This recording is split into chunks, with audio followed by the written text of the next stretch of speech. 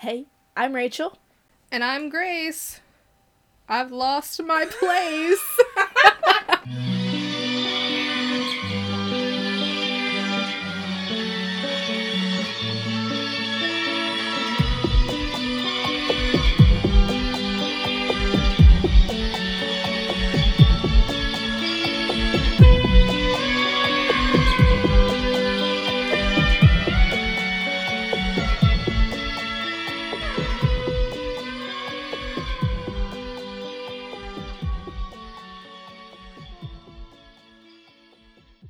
Okay. You're good? Yep. Okay. Hi, I'm Rachel. And I'm Grace. Welcome to our podcast. Myths and Misfortunes. We are a paranormal and true crime podcast. It's okay, because I just spit on my laptop. Okay, at least we're both hot messes. It's chill. So, each week we pick somewhere in the world and base our stories on that place. Ow. And or surrounding areas. So, this week we are focusing on Greece as a whole. As a whole. As a whole. Greece as a whole. The place that little girls inevitably, at one point or another, just become super fascinated with because of the mythology. That and Rome and Egypt. Okay, but today is about Greece. We'll do all of those places eventually. One of them pretty soon. So, my sources today for history are Wikipedia and ancientgreece.org. Sweet. Sweet. Okay. Speaking of history, the concept of history actually wasn't conceived until ancient Greek times by Herodotus, who is considered the father of history. He was actually the first to attempt recording events and human actions for the sole purpose of preserving them for future generations. Thank you, Herodotus. So you're telling me nobody wrote a diary before that? Apparently not. It was all, word of mouth before that, but... That's pretty cool. This brought a lot of criticism his way because he was the first to do it. Thankfully, he wasn't the only one being ridiculed for long. I thought you were going to say, thankfully, he wasn't the only one being weird. No, ridiculed. Shortly after Herodotus began recording history in his way, a person by the name of Thucydides... Thick. Sorry. Yeah, Thucydides. I know, that's why I paused. Anyway, Thucydides put his own spin on recording history. He began presenting history in a more objective way. He wanted to make correlations between human actions and events. Cause and effect. Right. Wait, why was it so... Different? Well, why was it so outlandish for them to want to write down history? Because before that time, no one had thought to do it. No one had thought, maybe we should start writing down what's going on.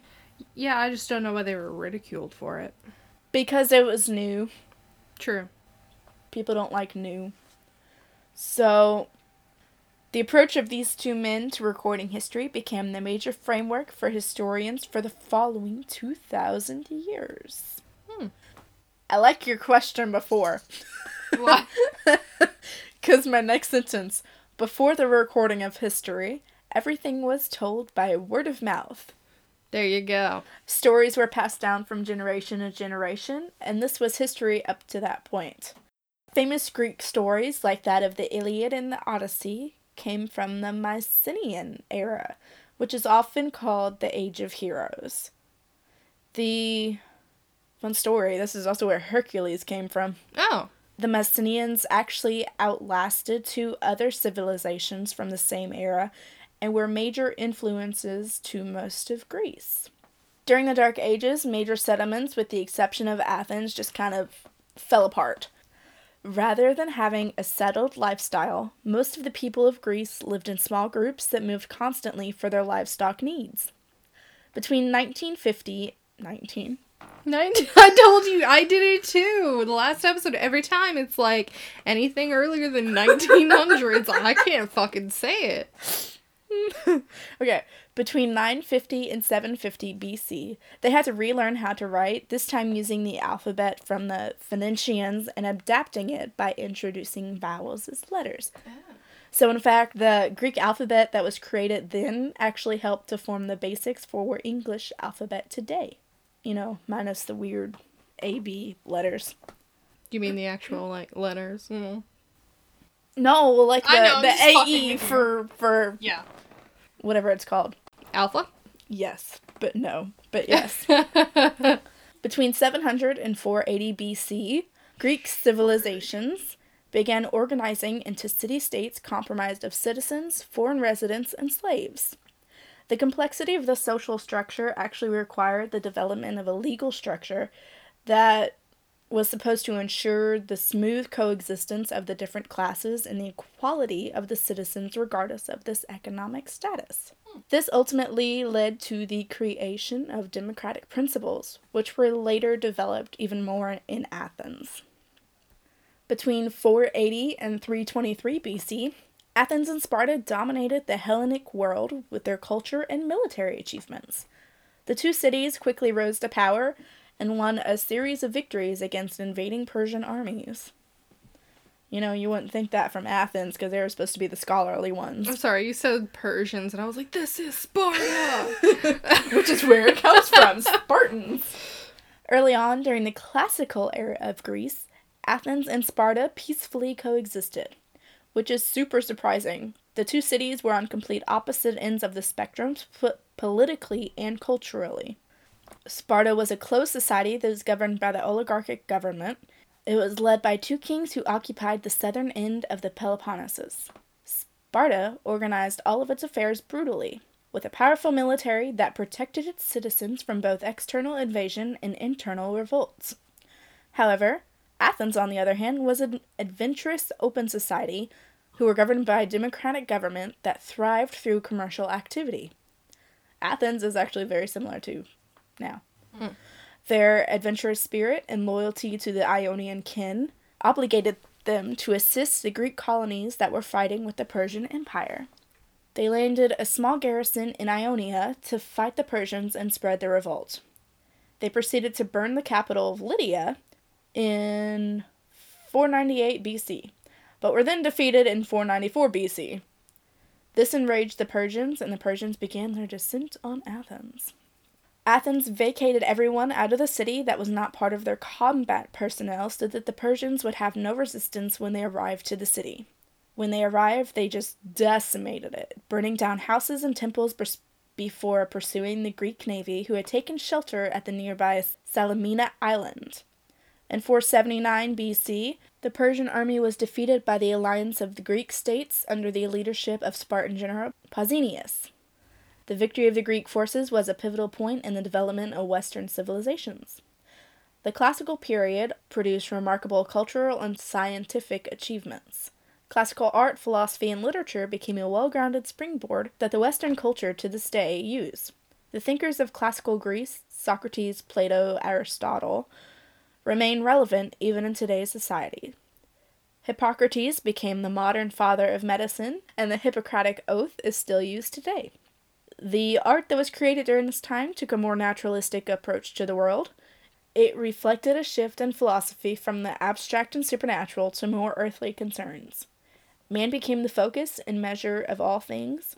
Rational thinking and logic became the driving force for the culture, at the expense of emotion and impulse. There's so much history, and I actually kind of just want to leave it right here, but let's fast forward to modern Greece. Between 1944, Okay. in 1949, there was a Greek civil war. It was the first confrontation of the Cold War and was between the nationalist and non-Marxist forces, funded by Britain and later the U.S., and the Democratic Army of Greece. The Civil War resulted in a win for the nationalists, and this led to Greece receiving American funds through the Truman Doctrine and the Marshall Plan, as well as becoming a member of NATO. With the help of the Marshall Plan's grants and loans, Greece developed rapidly. The economy advances even further through growth in tourism, and in 1952, suffrage for women was guaranteed in the Constitution. Woo! Oh. Between 1967 and 1974, the Greek military overthrew the center-right government. It then established the Greek military junta of 1967 through 1974, which became known as the regime of the colonels. This accession to power led to the isolation of Greece from European affairs and halted their entry to the European Union. In 1973, the Greek monarchy was abolished, and the Colonel Ioannidis was appointed the new head of state. However, in 1974, he was responsible for the coup against Makarios of Cyprus. This became a whole big thing, which resulted in a Turkish invasion and a lot of bloodshed. This led to the end of the military regime, and democracy was restored. Greece's stability and economic prosperity improved significantly, and then rejoined NATO in 1980, and the European Union in 1981. And that is Greece. Okay, so my story today, true crime. My sources were medium.com, aljazeera.com, ozy.com, trtworld.com, and Wikipedia. Jeez. The aljazeera.com by Patrick Strickland is really, really good. Honestly, I would look at literally all of these. They're all good. They're all really good. So, my story is about Pavlos Phesis. Pavlos Phesis? Pavlos Phesis. Phesis. Yes. Okay. Pavlos Phesis, born April 10th, 1979, also known by his stage name, Killa P, meaning killer of the past. Oh, okay. Yeah. He was a shipyard worker as well as a musician and rapper, notable for his participation and performance in musical projects, as well as for his anti-fascism activism. He toured well-known venues in Athens and throughout Greece. He became an active member of the rap scene in 1997, starting his music career through the Low Bat movement, and was noted for his performance alongside big names of the Greek hip-hop scene. On September 18th, 2013, Pavlos went out with his partner and 8 to 10 friends to a cafe called Coral to watch a football match. Okay. The Hellenic police received a call that night in which the caller stated that a group of 50 people had assembled and were armed with bats, reportedly heading towards the cafe. When police officers arrived, 30 people were assembled outside, a number of whom started to run towards Saltari Avenue, where another group of 60 had already assembled. This is where police officers found Phesis injured with a stab wound. Ew. While still conscious, Phesis indicated Yorgos Roupakias, a professed member of the political party Golden Dawn, as the perpetrator of the attack. Phesis was transported to the hospital where he was pronounced dead. Oh. Yeah. So, Phesis and his friends had been attacked by the large group. His friends got away, but Pavlos was chased down, beaten, and stabbed. Oh. Yeah. Violeta Kogatsu, who testified as a witness to Pavlos' murder, told the jury that police were already present at the time of the attack. Oh my god. She said, quote, Pavlos died helplessly, killed in front of the police. These policemen did not represent the Greek people. It said that there were 5 police officers there. Jesus Christ. Yeah. Police have provided varying explanations of the night's events, some of which purport that officers were unable to intervene due to the mob who had assembled, and others that claim that the officers arrived after the stabbing took place. But most people seem to agree that the police were already there when he was murdered. Oh. Yeah. Okay, so... Okay. Yeah. After spending the legal maximum time in custody before trial proceedings, 30 months, because in Greece they can only be in jail. While waiting for trial proceedings for a certain period of time, but his was a little bit longer because they tacked on extra charges. Yeah. But he was still only in jail for 30 months. Okay, well that it could be worse. Roupakias was released from pretrial custody March 2016, despite having admitted the murder to a judge. He was subsequently required to stay in his home except for court appearances, with armed guards keeping him both restricted and protected. Likely, he's going to be locked up for life after admitting to the murder, but the trial hasn't finished. It really hasn't finished? It's a long thing. So, Golden Dawn, the political party that he says he's a part of, it's a ultra-nationalist, far-right, neo-Nazi, and fascist political party in Greece. Of course it is. I told you before we started recording that it was getting real political. Golden Dawn denied any direct connection with the incident, although Nicholas Machiavelli. That is not him. Nicholas Michaeloliakos, the founder and leader of the party, stated that it accepts political responsibility for the murder. Political Responsibility. With regards to political responsibility for the murder, we accept it, he said during a 2015 radio interview. As for criminal liability, there isn't any. Is it right to condemn a whole party because of one of its followers carry out a condemnable act? To be fair, no. But however, if you are spreading these things, you're not completely innocent. Yeah, if you are spreading hate, you are not innocent in the least. Right. So, for decades, Golden Dawn has attacked migrants and refugees. For instance, the murder of a 19-year-old Iraqi immigrant. Oh, only 19? Immigrant. I know, I completely glossed over the immigrant thing. Okay. For instance, the murder of a 19-year-old Iraqi immigrant in Athens in 2012, and in January 2013, 2 men stabbed to death Shahzad Luqman. I'm sorry if I said that incorrectly. I tried to look it up, couldn't find anything conclusive. A 27-year-old Pakistani migrant worker in the capital, not to mention carrying out raids and attacks in neighborhoods with a large number of immigrants. Oh, that's horrible. Yes. But the killing of a Greek citizen meant that they'd gone too far for a lot of people. Following the incident, protests against Golden Dawn and the associated rise of the far right took place throughout Greece.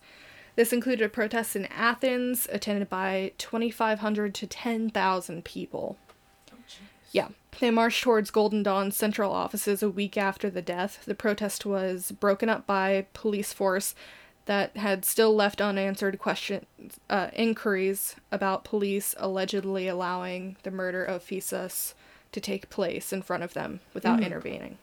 The police response to this protest included 34 arrests and reports of one female protester being shot in the face at close range with a tear gas canister. Protests also took place in cities outside Greece, including Barcelona, Brussels, Paris, Amsterdam, London, and Nicosia? So everywhere. A lot of European countries. Honestly, I never heard about this. I mean, we were, just out of high school when it happened. So, I mean, we... about a year after we got out of high school. Wait, what year? 2013. Oh, God, yeah. I wasn't even watching the news, really. Right. So, anti-fascist protests staged in Greece turned violent, with police and protesters clashing. Golden Dawn members of parliament who had been accused of acting as intermediaries in the case were freed after they were not indicted. So, weeks of riots and protests prompted the government to arrest 69 members of Golden Dawn, including its 18 elected officials in parliament. Oh. Yeah. Okay. Along with plotting to kill Phisas, the party is charged with attempting to kill migrants, weapons possession, and operating as a criminal organization. The trial is described as the biggest case against fascism in Europe since former Nazi leaders were prosecuted in Nuremberg in 1945. Much of the case rests on the lawyers representing Pavlos' family's attempt to prove that that Pavlos' murder was premeditated. So, basically, they have some proof and are trying to gain more proof to show that Golden Dawn actually planned it. That it was something that they had. Planned out? Yorgos, whatever his name was, do. Okay. So, the trial is hurting Golden Dawn politically as it failed to secure enough votes to enter Parliament's July elections, which is good. Mm-hmm. Still, Golden Dawn commands a significant following, with attacks on refugees and migrants on the rise. One of the lawyers representing Phisas' family says that the state must do more to stop the violence. The lawyers are honestly kind of in a lot of danger because a lot of the people who are arrested in connection with it are free right now. Are free right now? Yes, because the trial's still ongoing, and a lot of them are not in prison because it's been going so long that they just aren't. Right. Yeah, okay. So one of them, I read an article saying that she wouldn't list her husband's full name for fear that he would be targeted. Okay, that's smart. Yeah, I know. It's just so sad. And Pavlos' mother, Magda, said, "This trial is not for me, but for all of us." And she's been really, really outspoken against the Golden Dawn, saying, like, calling them out for who they are and all the bad stuff that they've done. And reading this kind of made me really angry, but also, like, really happy that stuff is happening over there. Because a lot of the stuff that's happening there is stuff that I see happening in America right now. Yeah. And it's really shitty. So, But at least it's getting press over there. Yes. Over here, it really doesn't get a whole lot of press. yeah. I mean, it does. It does, but it's so overshadowed by a lot of stuff that people are saying, or it's overshadowed by stuff celebrities are doing and all of that. So I just thought this was a good story for me to do right now. Yes, good story. Very relevant. But yes, if you want to do research on this, please do. It's very interesting, and I'm going to be paying close attention to it, especially seeing how the trial ends up next summer. Watch BBC News. You know it's going to show there. Hopefully. I don't know. But if not, if you can read Greek. If you can read Greek, take a look at these Greek-spoken sites. But there are a lot of articles that are in English that I'm sure will be posted, because a couple of these were just from a couple of days ago, and early in October. Oh, okay. Well, that's very recent then. Oh, jeez. And that was my story about Pavlos Physis. It's a good story, but that's a horrible story. I know. There's no resolve yet. Not yet, but hopefully, I mean, but you can see that there's, like, active change being made in Greece. And I know we haven't been super, super political on the podcast, but We have our moments. yeah. Okay. So, Less political. less political in honor of Pan, who just passed away. My story this week is about satyrs. Sweet. Please be advised that my story may contain mentions of multiple forms of sexual assault that may be triggering for some listeners. So if that pertains to you, we advise that you stop listening here. So, okay, my sources are Wikipedia, ancientgreece.org, again, mythology.net, and Shmoop. Shmoop. Also, I didn't want to, I know I said yeah, but that wasn't like an excited, I mean, it was an excited yeah, because I kind of remembered you saying something like this. Yeah. But I knew what you meant. yeah. By the way, Pan, do you want to tell them who Pan is? Pan was my pet hedgehog who I had to put down about 2 weeks ago because he suffered a stroke and there was just nothing the doctors could do to help make him feel better. I've had him for the past 3 years and I named him after Peter Pan because I have always been obsessed with Peter Pan, and also after the Greek mythological figure Pan, who is super similar to satyrs. My logic behind this was that his cute little feet, his feet were just so cute. He was really cute. It was so cute. And next, do you want to do recording and then go get that tattoo? Yes. Next Saturday? Yeah. Yes, okay. Please. And, okay, yeah. But his cute little feet, and like Grace just said, we're gonna get a tattoo for me of his little paw print because the vet did that for me for free. And it's just something I really want because I was distraught after losing him. Yeah. But my mom kept telling me, his cute little deer feet. That's why you have to name him Pan. His He's cute so little cute. deer feet. He did not have hooves. No, obviously. He's got little paws. It's just cute little... Okay. I went down a hole. Story. Okay. The name satyr is often defined as a brutish or lustful man. A satyr is a male nature spirit with thick curly hair that often resembles a mane, although sometimes balding, and beards that come down to their chests. Sorry. Yeah. Like Phil and Hercules. Like Danny DeVito. like Danny DeVito. They have small little horns that can just barely be seen through their hair. And they have human-like but also beast-like faces with really flat, broad noses and pointed ears like a horse. They also have a horse or donkey tail coming from their lower back. This does vary slightly from pans, who have the entire hind end of a goat, like they have legs, everything, because satyrs do not. Oh. Yeah, satyrs have just regular human legs. But after the Hellenistic period, both satyrs and pans were portrayed more human-like than animal. Okay. So they didn't have the hind end of the goat or the horse or the donkey. They didn't have the tail. They didn't have the ears. Whatever. Satyrs, also, are always shown naked with a permanent exaggerated erection.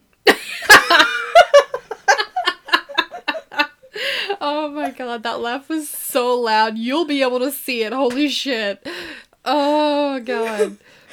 They are often depicted masturbating or copulating with animals and nymphs. Yep. They are characterized by their pervertedness and joking nature, and are known as lovers of wine, music, dancing, and women. For these reasons, they were the frequent companions of the god Dionysus. Speaking of Dionysus, an elderly satyr named Silenus. Celine Dion? No, Silenus. Ah. An elderly satyr named Silenus is believed to be the tutor of Dionysus. After Dionysus grew to maturity and became an adult god, Silenus became one of his most devout followers, and he remained perpetually drunk. Sweet. Good old drunkard at all of Dionysus's parties. We all have that one friend. Check on that friend, BT dubs. Yeah, please check on your friends. Especially that friend. Satyr parties would usually turn into frenzies because they just couldn't control their high spirits. Not only that, impulse control really wasn't their thing. While their parties may seem like the place to be. By the way, I spent like 10 minutes trying to figure out which word to use here because, to make it more relatable to younger listeners and people who actually get out. But I'm not cool. I don't get out. I have no idea what kids call it. The place to be. What the heck do you call that? The place to be. I don't know. There used to be a word for it. I can't remember The spot. The spot. The hangout. Yeah. Wow. Fuck. How old are we? Too old. I even asked Sharon, and she was like, I don't know. I'm not popular. What do kids call the place to be? That wasn't helpful. Do I still have Urban Dictionary? It's okay. I'm going to keep going. While their parties may seem like the place to be, you really don't want to get too close. Satyrs are known for being wild and reckless, and this tends to quickly spiral into destruction. They've been known to tear apart villages that stood in the paths of their parades, and even trampling crops, looting food from people, and just leaving a hellish mess in the wake of their parties. Urban Dictionary, the spot. It's a place which a crew frequents to log in time chilling, often secluded in a forest or otherwise natural environment. So it's the spot. Apparently it's also a code name for a place to smoke pot. Oh, well, they probably did that too. Huh. Yeah, so the spot seems to be the place. Alright. They are, however, most known for their insatiable lust and not taking no for an answer. These drunken, supernaturally strong creatures have been responsible for the seduction and raping of an innumerable number of mints, as well as beautiful mortals. So, fuckboys galore. Mortals? Mortals, Humans. okay. Mortals, yeah. Not that this excuses their fuckboyiness. They are extremely talented musicians. They can produce hypnotic tunes on their pipes and flutes and lure humans and animals into their revelry. Sounds like Jared Leto. Okay. I'm gonna keep that. Okay, don't at me, because you know it's true. Sorry. They will sometimes use their dances ritualistically in order to help crops grow and to appease the gods. According to a fragment from the Hesiodic Catalogue of Women, satyrs are sons of either Olympus or Argos. However, there may be more than one way to make a satyr. You know, kind of like there's more than one way to make a cyclops or a centaur. Did not know that. I'm not going to go into it. This centaur, I know. I just didn't know the cyclops thing. Apparently, there's more than one way to make a cyclops. Apparently. However, classical Greeks did recognize that satyrs could not produce on their own, since there were no female satyrs. Ah. They were only males. There is also this thing called a satyr play, and it is an ancient Greek form of tragicomedy, similar to a body burlesque. They feature choruses of satyrs and were filled with mock drunkenness, brazen sexuality, props included. No! Pranks, gags, and general merriment. Well, shit. I only mention this because one of the satyr plays shows how after inventing the aulos, A-U-L-O-S, it's an instrument of some kind. O-S? O-S. Aulos? Aulos. After inventing the aulos, the goddess Athena looked in the mirror while playing it, and she saw that it made her look silly while she was playing it. So she threw it away and cursed it so that whoever picked it up would mean an awful death. So, it was then picked up by the satyr Marsyas. Marsyas. What? It's the, double fluted, or like the flute with the two. Oh, yeah. The pan connect. flute. Yeah. No, it's not the pan flute. It's, I thought it was the pan flute. I can't show it to you. It's literally, think of two flutes. Yeah. Where they're connected right here. Yeah. Yeah. I thought that was the pan flute. No, isn't the pan flute the... That's the Peter Pan flute. No, it's pan flute. You're probably right. No, the pan flute's the one with multiple where you can go like this. It's that weird Y-shaped flute. Yes. The aulos was picked up by the satyr Marsyas, who then challenged Apollo to a musical contest. They both agreed that beforehand, whoever won in... I can't... It's the Greek... Oh, wait, go for it. I'll say it after you say that. Okay. They both agreed that whoever won would be allowed to do whatever he wanted to the loser. So Marsyas played the aulos and Apollo played the lyre. Apollo then turned his lyre upside down and played it, and he asked Marsyas to do the same with his instrument. Since he could not, Apollo was deemed the victor. Apollo hung Marsyas from a pine tree and flayed him alive to punish him for his hubris and daring to challenge one of the gods. So it's the Greek devil went down to Georgia with the opposite ending. Uh-huh. Exactly. This was actually accepted as canon. It's canon, guys. As canon. And the Athenian sculptor Myron created a group of bronze sculptures based on it, which was installed before the western front of the Parthenon in around 440 BC. Damn.